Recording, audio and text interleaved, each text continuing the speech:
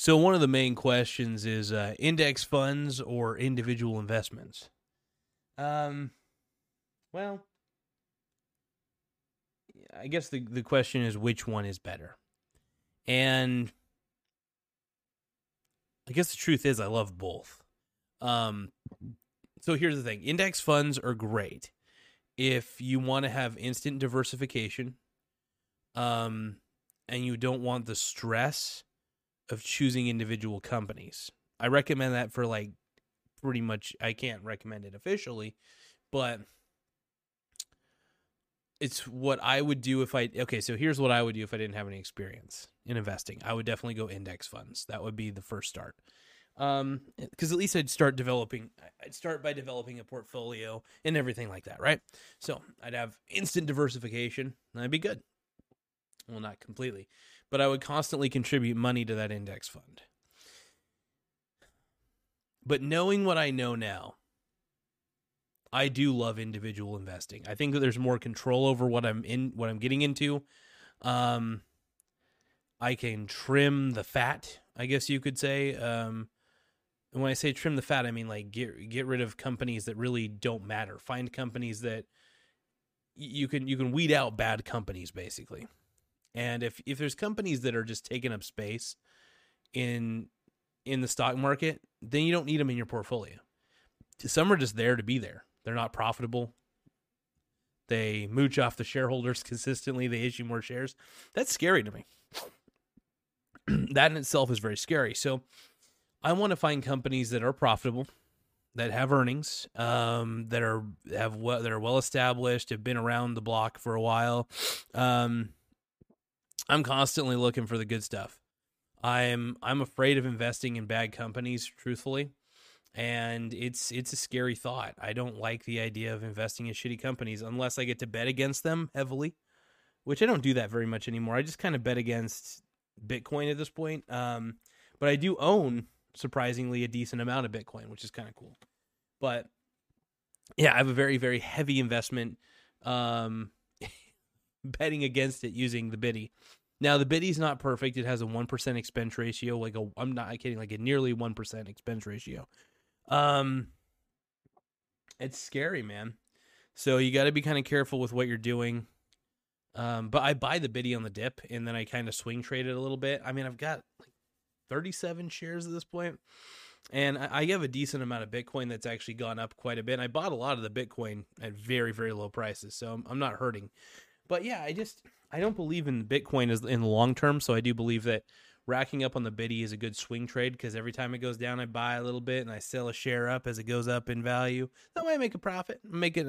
I'm riding the volatility wave so I can make little bits of money here and there. And playing like a hedge fund, playing both sides of something that is extremely volatile is very fun. It's very fun. It's very addicting. And is it a little bit gambler-esque? I would admit so. Now, my mentor, Strongman Personal Finance, who I think disowns me a little bit sometimes, I really love what he promotes, and I'm here to pretty much promote index funds. I mean, I wholeheartedly mean this. And I do like to tell people about what I do. I'm never going to sell you a course. I like letting people know that I play both sides because it doesn't matter who knows I play both sides. It really doesn't because I play both sides. I'm very open about it. I ride the volatility one way or another. That is it is as simple as that. And playing with volatility. I'm testing something real quick. Yeah. Okay, hold on.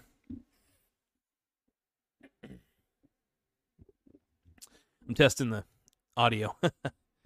Anyway,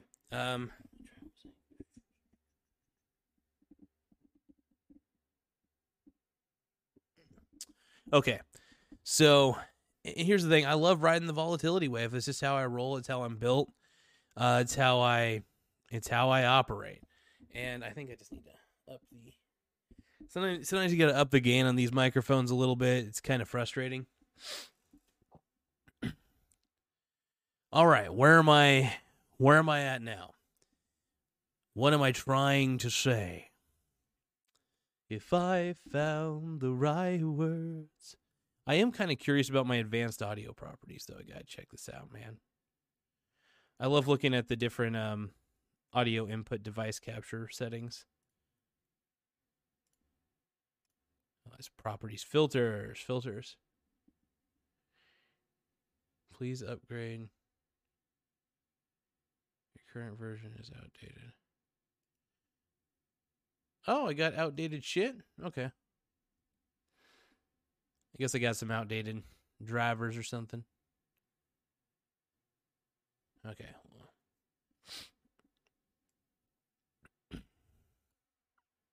All right, I think that's better. It's better.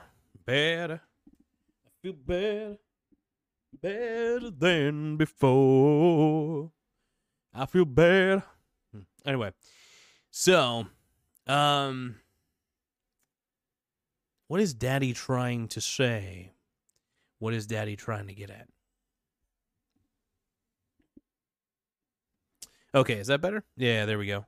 So I'm trying to find the volume on this is very tough sometimes, but yeah, it's very important to kind of figure out what you got to do.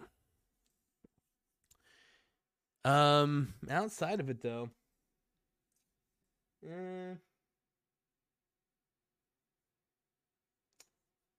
just trying to think.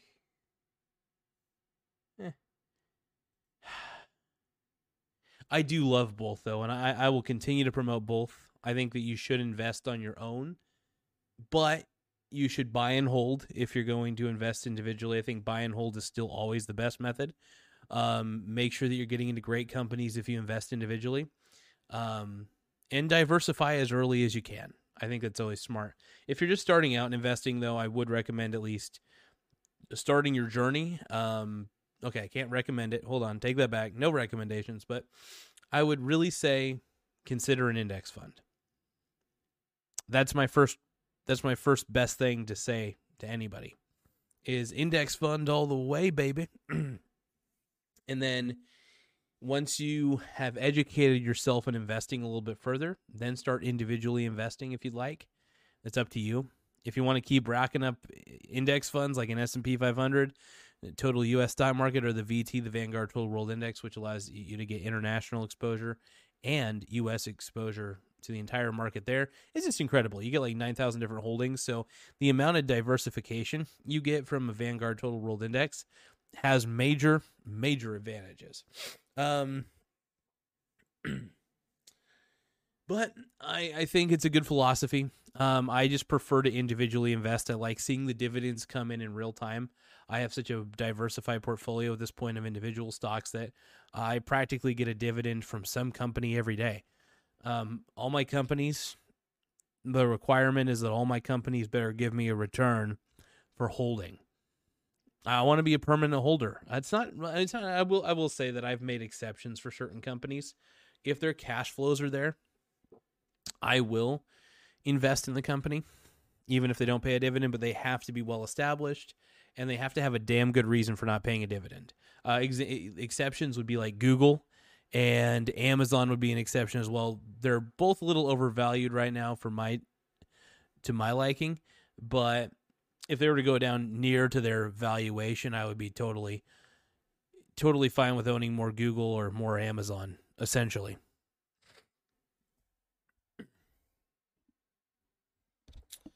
But yeah, what do you guys think about all this? I mean, it's crazy shit. It's crazy. Hold on, let me see if I feel like I might be missing something here. I'm making sure my filters are looking good. Yeah, output gain's looking sexy. Okay. Yeah, it's all looking okay. Anyway, thank you so much, you guys, for taking the time. I do want to admit, if you are starting out, please do index funds. I think that's a good idea. Watch Strongman Personal Finance. He will get you started in all things index funds. I really do love Strongman. I think he is the best force on YouTube, and in my opinion, one of the best, and probably the best financial channel out there. Hopefully, I beat him. That's not really a competition, though. I just really consider him a mentor, And I think his investing principles are very sound. That's all there is to it. Anyway, thank you guys, and have an incredible day. Bye.